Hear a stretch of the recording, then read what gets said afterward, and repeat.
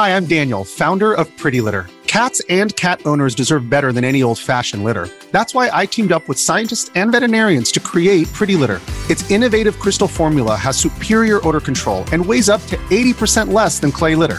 Pretty Litter even monitors health by changing colors to help detect early signs of potential illness. It's the world's smartest kitty litter. Go to prettylitter.com and use code SPOTIFY for 20% off your first order and a free cat toy. Terms and conditions apply. See site for details. You know, one of the things with two teenage kids that I've had to deal with is what is on their phone, what's on their iPad, what are the things, and I'm not just talking about the worst of the worst, but one thing that continues to evolve is gaming and gambling and the crossing of those two. And as a parent, you do the best that you can. You try to inform, you try to educate, and you try to make sure that they steer clear of some of those pitfalls. But the reality is with things like Twitch and all these different websites where you can live stream and you can engage with others, there is always going to be a risk. So to speak to that risk and a few other things as well, Dr. Luke Clark, who's from he's a director at the Center for Gambling Research at UBC. Dr. Clark, good afternoon. Hi, Rob. Thanks for having me on. Well, it's a pleasure. And in preparation for this interview, I was just assuming we'd be talking about Twitch, but then I went down the rabbit hole of some of the seminars that you've been a part of, and it covered everything right through to bipolar disorder. So let's start at the surface level and kind of delve in, if you'd be so kind. Let's talk about just the generalities of the fact that these kids right now, or people of all ages, can still find ways to gamble and get enticed by certain websites. Yeah, I think that's right. And we've been presenting at the VCLC's New Horizons in Responsible Gambling Conference this week. And the session that we had yesterday was on emerging forms of gambling. You know, the worlds of video gaming and gambling are moving sort of ever closer together. And, you know, one particular example of that that we have new data on is around video game loot boxes. So again, and a lot of listeners may not be familiar with this term just yet. They've been around for a few years, but a loot box is a sort of mystery box inside a video game. It delivers a randomized prize, maybe a weapon or a character, and some of the prizes are very rare and valuable. And the shift that we've been seeing in the gaming industry is towards kind of monetizing that feature. So gamers can buy loot boxes as a form of in-game payment, and that means that they can overspend or spend more than they intended on those items, and where the links with gambling come in. I know that Twitch in particular, if you go to their website, they'll talk about how they're trying to stay up on their policies and are doing their best that they can to prohibit streaming to certain sites that have everything from gambling to, you know, your aforementioned loot boxes. But the reality is this just continues to evolve. How do you police it? How do you try to contain the evolution of what we're now starting to see more common than ever before? Yeah, so Twitch there, that's another example of this. I suppose in our research, I see these things as kind of separate, that the streaming platforms like Twitch or YouTube as well, traditionally they're for watching video gaming. Now there's a big element of gambling streams on Twitch.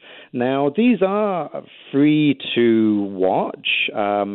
And if the streamer wins on a gambling stream, the viewer doesn't win anything. So it's effectively spectating. But again, the concerns there are similar. We've got concerns about underage youth, under the age to gamble, can be exposed to gambling through streams. But then the other part of that is, what about adults who are gambling, maybe people who are trying to cut back or recover from gambling problems, this sort of digital ecosystem that they're in, gambling is kind of all around them. One of the first times that I got involved in gambling, and it was a problem early on in my 20s, I would even say my late teens, was sports gambling and university. And the fact is, every weekend there are games.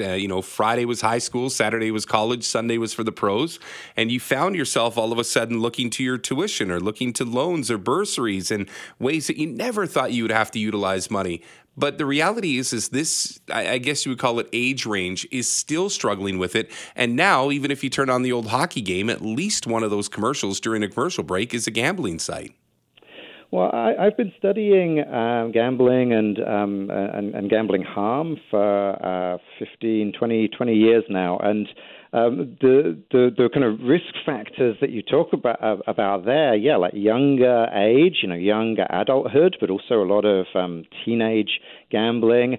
We also know that gambling problems tend to skew more towards men, and with student loans or access to funds is a central issue as people's gambling kind of spirals out of control. The sports betting sector also very fast moving, of course, in Canada over the last couple of years with the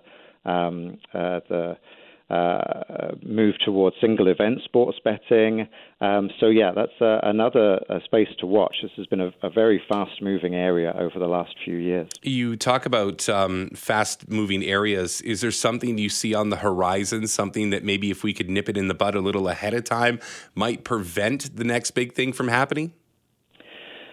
Well, I think that gets at a kind of regulatory question where the video game sector, is largely kind of self-regulated, and age restrictions within gambling, like getting into a casino, are very strictly enforced. But that's it's much more loose around video gaming, more kind of age recommendations. Dr. Clark, I don't mean to cut you off. I think what I meant was I just look at the future of AI, and I think that for me is the great variable right now. Now, I should have led with that question. I apologize. But, you look at things that are coming on the horizon. AI just seems to be progressing at almost a breakneck speed. And I wondered if that would somehow prove, troublesome for somebody that researches gambling. Oh, it certainly does. And I would see that particularly, in relation to marketing and promotions and how those can be directed more towards the kind of target groups through AI technologies. So, rather than advertising on TV, and, anyone who watches sports on TV sees those adverts that are kind of countrywide or province-wide at the moment. But AI through social media, through, particular having the app on the phone, it gives a lot more ways to contact that person with marketing and promotion. Yeah, it's such an interesting conversation. Dr. Clark, I wish we had much more time than this, but I'm sure we'll have you back, and thank you for your time this afternoon. Great. Thanks, Rob.